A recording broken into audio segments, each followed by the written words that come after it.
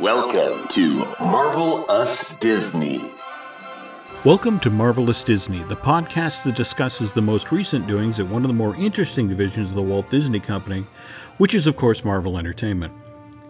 I'm entertainment writer Jim Hill, and my co-host, the amazing Aaron Adams, and I are recording this episode on April 9th, 2019, which means that we are just 17 days out from Avengers Endgame being released to theaters. And this news is exciting a lot of people. In fact, Aaron, you were just talking about a clip you'd seen, I guess from Good Morning America, that's making the rounds? Yeah, so it seems so far that we've got a new clip that gives us a plot detail about the movie, which has been rare thus far. So drool over this one little scrap that fell off the table. But it seems like the plot is the Avengers, what's left of them, are going to go sneak to wherever Thanos is and steal the Infinity Gauntlet and undo the snap.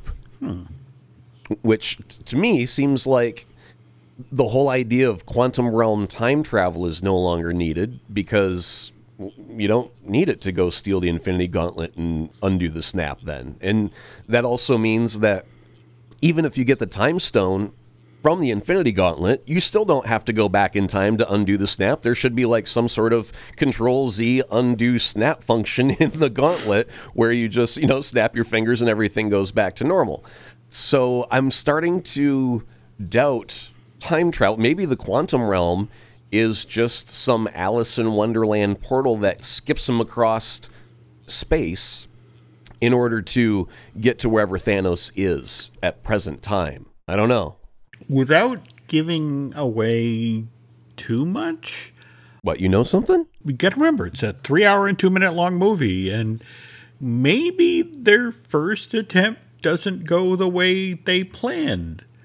So maybe they have to try again.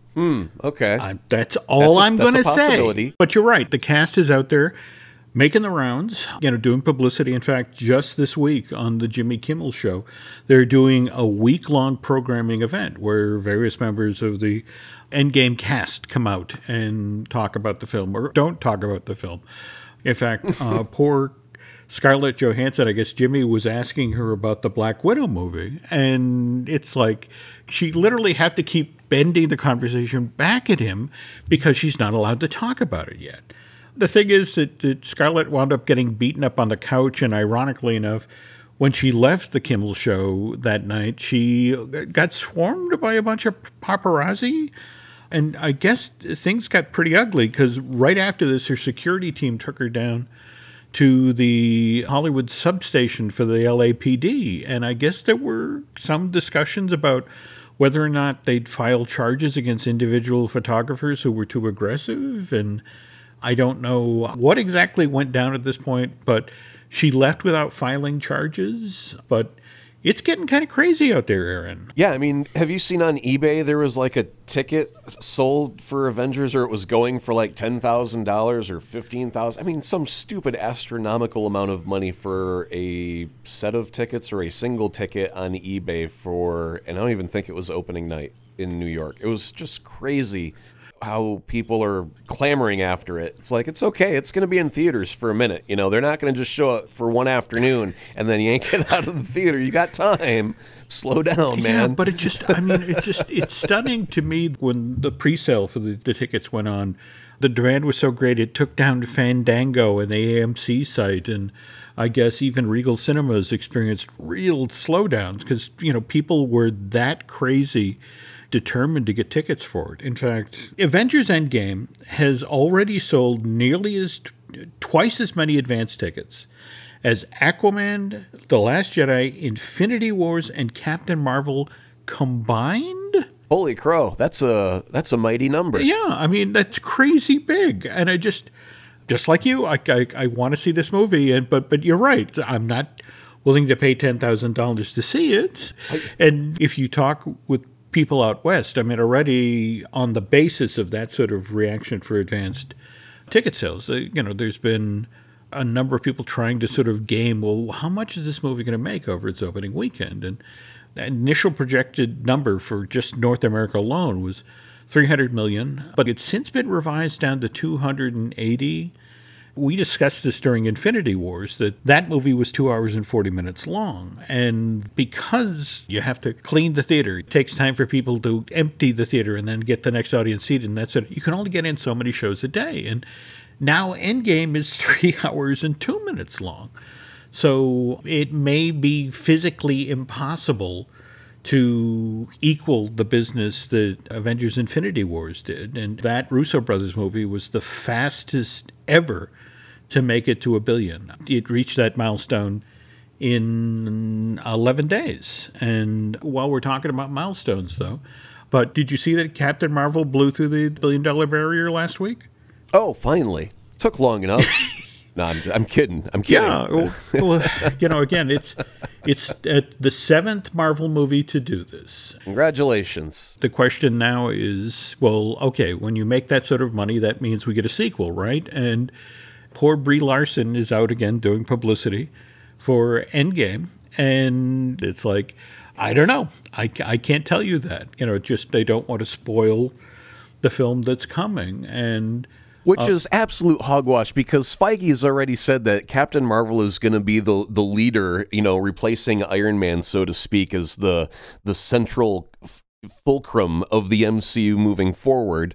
But they don't want to say whether she lives or dies in Endgame, right? It's like, come on, we know. Oh, no, it's fun you say that, because again, here's Chadwick Boseman. He's at CinemaCon, and again, he's being the good corporate citizen. He's out there promoting Avengers Endgame. And of course, people, because Black Panther made over $1 billion last year, it's like, so when are we getting Black Panther 2? And it's like, well, I'm dead. Right. But speaking of what happens after Endgame, did you see that we've had some casting news in regard to the Eternals, and that supposedly Angelina Jolie has agreed to sign on for the project? It seemed fitting somehow. She's got that ethereal beauty. Mm-hmm. She's just got that almost mystical look about her somehow. Mm-hmm. So casting her as an immortal throughout time, sure, makes sense to me. Okay. When we were pre-gaming, you were talking about what Kevin Feige has sort of revealed about the Eternals, which I guess is going to be storytelling on at least a time scale that we haven't done before. I don't have a direct quote, but essentially said that the Eternals movie could span something like 10,000 years, because, they're immortal. And so I'm thinking that you start off with an origin story that's set way back at the beginning of time. You've got some sort of conflict between two or more characters, and you kind of poke and prod at that, and you check in every century to see how that wound is festering over an endless time. And then somehow in Act 3, we end up on Earth for no silly reason to have a final conflict. I have no idea what could possibly happen, but that's just what jumped into my mind, of a 10,000-year time span for the Eternals in one movie. It's very interesting. I'd like to see where they go with the concept, and it should be a lot of fun. I'm just glad to be out in space and in different realms again. I'm ready for some cosmic craziness that seemed reserved for only Guardians of the Galaxy for so long.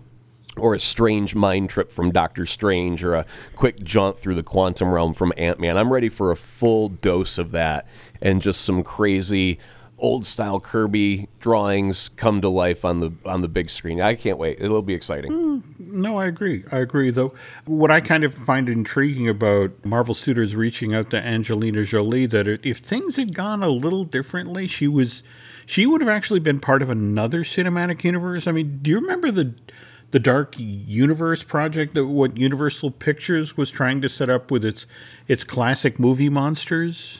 Now, how far back do you want to go with this? Because they started the attempt with, I think, Van Helsing. Then there was Dracula Untold, and then there was even the Wolfman was going to be the attempt with Benicio del Toro. That didn't do as well. Then they jumped to The Mummy with Tom Cruise, and that was their most latest attempt. And it seems like so far, every time they've tried to set it up, it just has never, ever met to any performance. And they go, just put that on the back burner for another 5 or 10 years and we'll come back to it. So I'm sure we'll get a reboot of this whole hope at a shared monster universe in another 5 or 10 years from now. Yeah, I think you're correct. I'm trying to remember where Dracula Rising fit into that, because I thought that was between Wolfman and The Mummy, and If things had actually gone according to plan, if The Mummy had done better domestically, because the interesting thing, it did really well overseas. I want to say it made over $300 million, but stateside, it ran out of gas at $80 million, which when you spend $120 on a movie, that's not what the people at Comcast want to see. But the original plan was that Bride of Frankenstein, starring Angelina Jolie, would have actually already been out this year. They had a February 14th, 2019 release date, and on the backs of the fact that just didn't seem to be an audience out there that would, or at least stateside, that was excited about Tom Cruise's Mummy, they pulled the plug on the entire project. And the weird ripple effect from this, what it did with release dates, is that because Jolie had a hole in her schedule, she made Maleficent 2 for Disney. And that turned out to be far stronger than anybody at the studio thought it was going to be. And so what they ended up doing was they shifted it. It was supposed to come out in late May of 2020. It's now coming out in October of this year. But because Maleficent has been moved, that then allows Disney to sort of slide a release date around. They had booked the original release date for a Marvel movie in early May, but now they could shift it back to late May, which frankly they're going to need because Black Widow, or at least according to David Harbour, is now going to shoot in June. I would imagine that in the future, Kevin Feige is going to sit David Harbour down and say, let me explain to you how we work. Because David has been not necessarily releasing the goods, but he was the one who let it slip that the film starts shooting in June. Likewise, he's the one out confirming that, well, I know they're talking to Rachel Weisz. There's some really great actresses circling this project, and that the story this film is going to tell is really cool. It's also surprising. And have we talked about the official synopsis that's out there yet? Not yet. You really should be a betting man, Aaron, because you nailed it on this thing. This is, in fact, a prequel. It's going to be set prior to the events of the first Avengers movie. And the official logline says, the Black Widow movie will feature an internationally set story centering on Natasha Romanoff, a spy and an assassin who grew up being trained by the KGB before breaking from their grasp and becoming an agent of S.H.I.E.L.D. and an Avenger. And again, getting back to Rachel Weisz, there's been a lot of guessing online about the role she might play in this project, and Marvel's been mum on this. All they'll say is that it's a key role. What the folks at Marvel Studios are really, really, really hoping is that Black Widow, when it hits theaters next May or thereabouts, will do the sort of business that Captain Marvel just did. Though, again, on our last show, you were talking a bit about we need to revise those expectations, right? Well, I mean, you can't always make $1 billion every time. It's going to depend a lot on what they present as a story, because we've seen Scarlett Johansson in this character's role since Iron Man 2. Obviously, if it's a Black Widow solo movie, she's not taking on, like, Thanos by herself part 2. You know, it's got to be a smaller scale. It's got to be a spy story or espionage. And we've seen the spy trope so many times via Bond movies. And even if you look at the parodies like Austin Powers lampooning that, we've seen so many spy tropes over our lifetime that if they are going with this super spy route and making it a prequel and then joining it up where she ends up coming to the Avengers and all that type of storyline, then they've got to present a really wicked, awesome spy thriller that we have never, ever seen before that tops James Bond. And then it can make bank. Okay. So, I mean, there's a whole lot of variables that will determine whether it's going to be super successful, because Captain Marvel, this was the first time everyone got to see her, so there is the anticipation for that. Whereas Scarlett Johansson, you know, she's been around for almost the whole 10 years, and it's like, yeah, we know this girl, you know, and we root for her and whatnot, but there may be some people who have said, I've seen that character, I'm really not interested in further development or growth of that character for whatever reason they may have, and they may not be as compelled to buy that ticket. So it really depends on the story that they're presenting. Is, you know, why are you doing this movie? What's the story that makes this necessary for the MCU? And it better be good. Oh, no doubt, no doubt. But I think this time next year, we're going to see a concerted effort of managing expectations, coming on the heels of the crazy amount of business that Endgame is going to do. Any Marvel Cinematic Universe movie that follows that, that's an impossible act to follow. And if I were Marvel, I'd try to manage expectations. I'd try to, sort of reshape this as a palate cleanser. It's like, look, remember how it was with Iron Man? It was, a surprisingly fun film. Nobody expected that. It was a simpler time. Also true. Also true. Though, speaking of managing expectations, when we get back from our commercial break, I have some news about Dark Phoenix. Hey, it's Kaylee Cuoco for Priceline. Ready to go to your happy place for a happy price? Well, why didn't you say so? Just download the Priceline app right now and save up to 60% on hotels. So whether it's Cousin Kevin's Kazoo Concert in Kansas City, go Kevin, or Becky's Bachelorette Bash in Bermuda, you never have to miss a trip ever again. So download the Priceline app today. Your savings are waiting. Go to your happy place for a happy price. Go to your happy price, Priceline. I know on our last show we did a little teasing about WonderCon. It was presented late last month out in Anaheim. And, they had a number of Marvel-related panels there. They showed the first episode of Season 6 of Agents of S.H.I.E.L.D. But the big news was the Dark Phoenix panel. This was it seemed to be a somewhat troubled project. Its release date kept slipping, and there were reshoots. And when you had the Disney Fox acquisition looming, and you had mentioned when we were pre-gaming about Kevin Feige's pretty straightforward about what's happening with the X-Men after this film, right?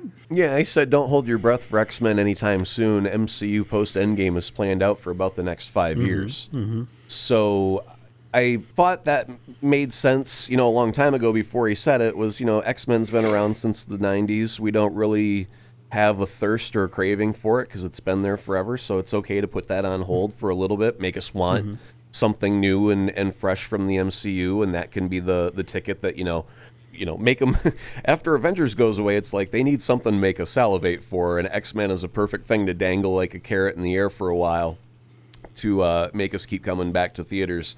I did find it almost odd that he did not say a darn thing about Fantastic Four, which made me wistful for a moment, like a youthful young boy. Because here's the thing, Jim. I'm realistic, right? I know that they are not going to be an Endgame. I got to say that over and over. I got to repeat it like a mantra as I mutter to myself around the apartment.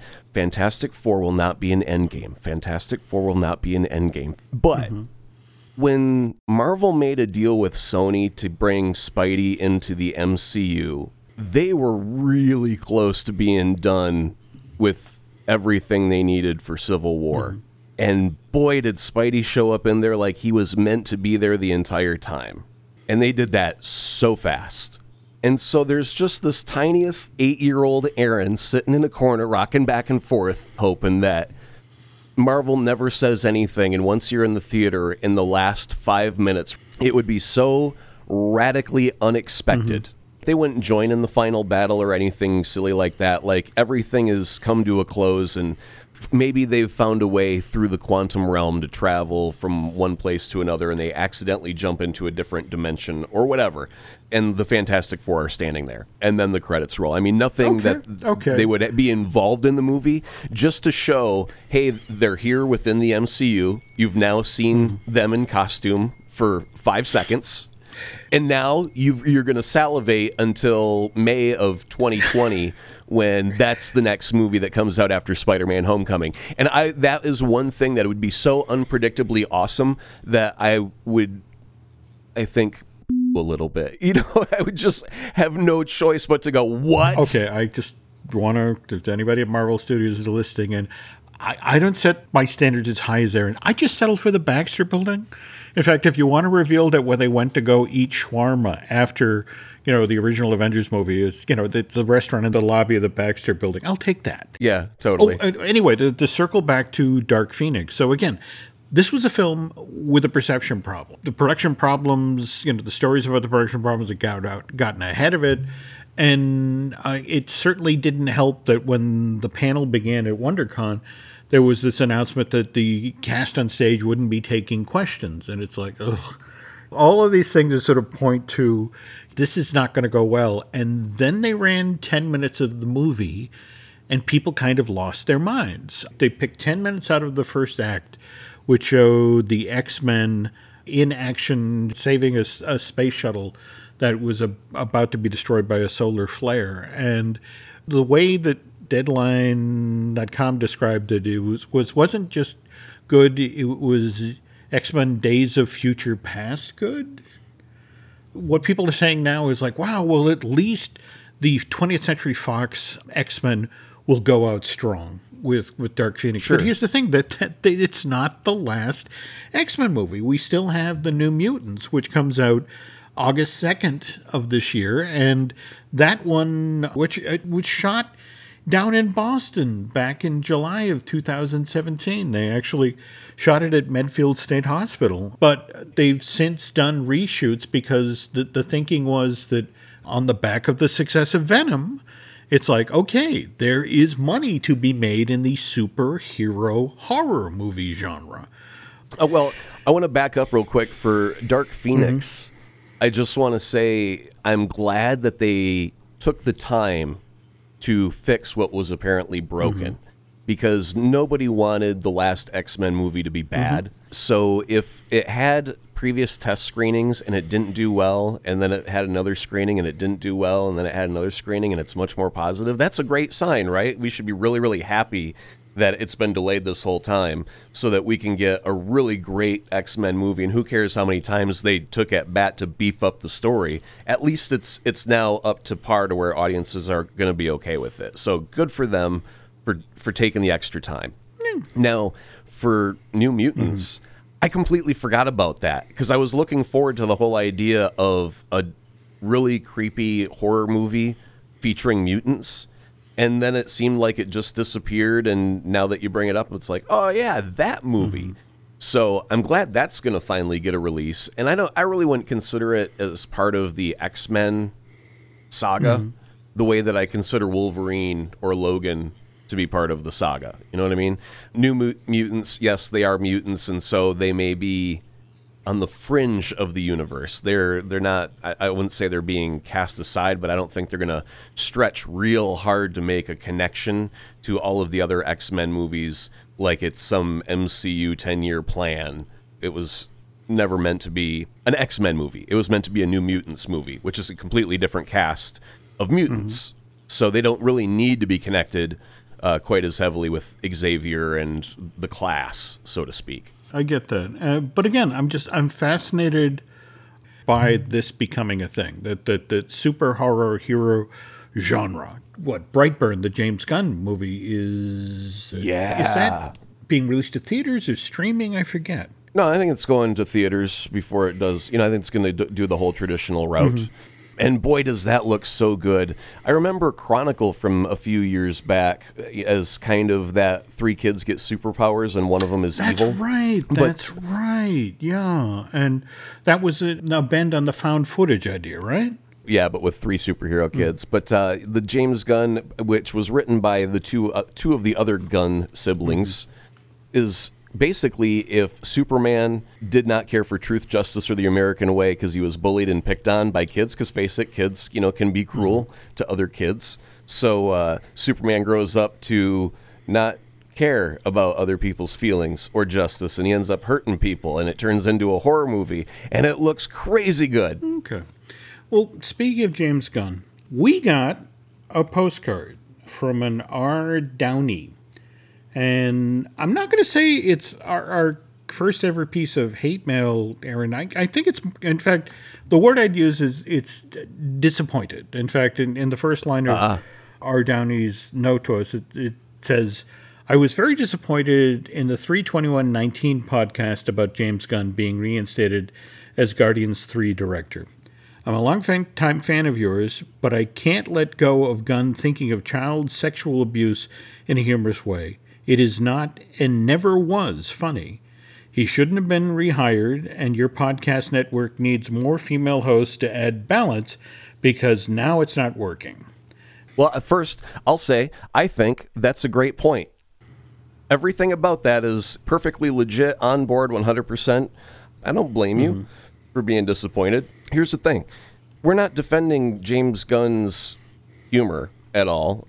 We were just making a distinction between making an act in poor taste and a criminal act. There's a difference, and that was basically about it. So if you're disappointed, that's perfectly fine. I do believe there's a large percentage of our audience that feels the exact same way. Nobody's going to say that you should find that funny, ever, right? I completely agree with your opinion. Good for writing in. Thank you for sharing your voice. And yes, we could use a few more females as hosts. Well, there's this very bright woman, Nancy Stadler, once told me, you can't tell other people how to feel. And so, as Aaron said, thank you, Ardoni, for writing in and sharing your view. And well, I mean, let's keep in mind before we close it up that, Disney's also made a decision. And by bringing him back, they've also made their position clear. I hope that it's not just that because we weren't going to condemn and throw stones at James Gunn that we're all of a sudden the bad guys, because you should also be disappointed in Disney. You should also be disappointed in the entirety of the Guardians of the Galaxy cast who welcomed James back with open arms. You should also be disappointed with everyone who, doesn't feel the exact same way you do. I mean, there's a position has been taken. You don't have to like it. You don't have to agree with it. If you want to not go see that movie, that's perfectly awesome.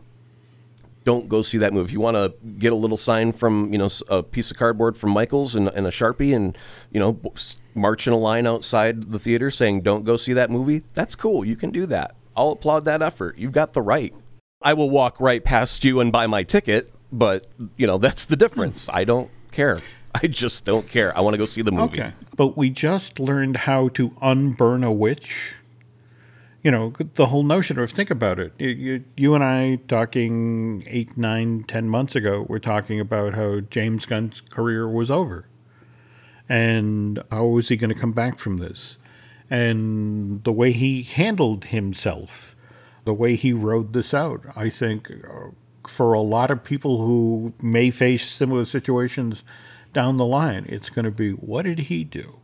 Yeah, he legit apologized, which I hope our commenter, I hope that you can find some forgiveness if he legitimately apologizes for his actions, says flat out that they were wrong, and that he's going to grow to be a better human. I hope at some point you can accept that as a true, honest statement from that person, and then one step further, continue to watch their Twitter feed and make sure they don't go back on their word, right? Isn't that what we're hoping for, is growth? I think James Gunn would cut off his right hand right now before he'd get back on Twitter. I think this is a guy who, I have opinions. And, the interesting thing is I keep them to myself now. Rather than end on this note, I'd like to circle back to something else happier that happened while Aaron and I were away, and that's in Hong Kong Disneyland, the Ant-Man and the Wasp ride, which is subtitled Nano Battle, opened on March 31st. And this is kind of Disney doing what it does these days, taking a pre-existing attraction, which in this case for Hong Kong was their Buzz Lightyear Space Ranger spin or laser blast attack. I forget what they were using for the name in Hong Kong. But they gutted the building, they kept the ride track in place, and it's an interactive shooter attraction. The storyline supposedly has something to deal with Armin Zola. He's trying to steal the Arc reactor, which is, in Hong Kong Disney terms, it's on top of the Stark Tower in Kowloon, Hong Kong. The Iron Man Experience attraction is just across away from this thing, and it opened January 11th of 2017. So Iron Man, because he needs help, he turns to Ant-Man and the Wasp. And so again, we've got this mini Avengers feel already going on. Ask for their help, and because there's only the two of them, you as a guest in the park are recruited to also go in and attack all of these nanobots. That sounds like a bit of fun that I don't know if they had really intended this, or maybe if they're going to expand on this, but if they're building an Iron Man attraction, and then they say somewhere at the end, hey, we're going to be building Ant-Man right next door. So at the end of the ride, Iron Man says, oh my goodness, we've almost saved the day. Now if only we could get you to, go fetch Ant-Man for me. And then you quick get out of the ride, scurry over to the Ant-Man ride that. And then at the end of that, Ant-Man says, oh, if only we had Cap. His ride is right next door, by the way. It kind of leads you through the park, and it connects all the stories into one adventure. It's so scary that you're saying that, because they've released a couple of pieces of concept art where, in fact, the clips we've seen so far from Endgame all seem to be at the Avengers headquarters that Stark built upstate in New York. And they're going to be just beyond the railroad tracks outside of the berm at Hong Kong Disneyland and Tomorrowland. They're building basically the Avengers headquarters for Hong Kong. And you're there in the park, supposedly, on their open house day. And you wander in, and Cap will be wandering through, Black Widow will be wandering through, and of course, because it's the Avengers, somebody's going to show up, and you're going to get caught in the middle. So, if, bless him, Walt Disney were alive today, what do you think he would make of Stark Tower as the home of tomorrow? Do you think, he would be taking everything from Marvel's ideas straight to the design room floor and making the interactive home like Stark has in the movies? Don't you think? Walt was kind of a pack rat. So many of the ride systems that turned up in the parks were because he'd go to places like Ford and watch their assembly line, and how they moved giant containers of molten hot iron or lead. And that's actually that same system that moved the stuff in factories was pretty much the system that powered the People Mover and the Ford attraction at the New York World's Fair. So I think Walt would have taken ideas from anywhere. And even before there was a Marvel deal, Disney was looking for ways to bring the Marvel characters into the parks. There's this amazing piece of concept art that was done for Epcot's Journey into Imagination ride. And there's a moment in the attraction where you go into this room with oversized books. And, the whole idea is that, these are the things that fuel your imagination. But the original concept art for this, and this is, I love the Imagineer, whoever drew this, but it's not just books. It's one of these things is a comic book. And the comic book that's spread open is a Spider-Man comic book, and a 3D version of Spider-Man is climbing out of the giant comic book in the Imagination Pavilion. And again, I've seen the concept art, and I keep trying to find the Imagineer who drew it, and I want to hear the story about how close they got. Did they reach out to Marvel? Because it would have been cool if Epcot, when it opened in 82, well, Imagination didn't open until the spring of 83, but it would have been cool to be rolling through that Future World attraction and suddenly there's Spidey. Yeah, I think Walt would have just, if someone were to be able to go back in time and just show him Iron Man's house and how he interacts with it, he'd be like, now this guy gets it. That's the house of tomorrow. Okay. I could definitely get behind that. And doubled back, by the way, on Captain Marvel this past week, and so enjoyed that opening with, that paid tribute to Stan. And I think it was such a sweet tribute to him, but he really does come across in that space as Marvel's Walt. So, just haven't seen Captain Marvel, folks, get out there and see it. They're already past 1 billion.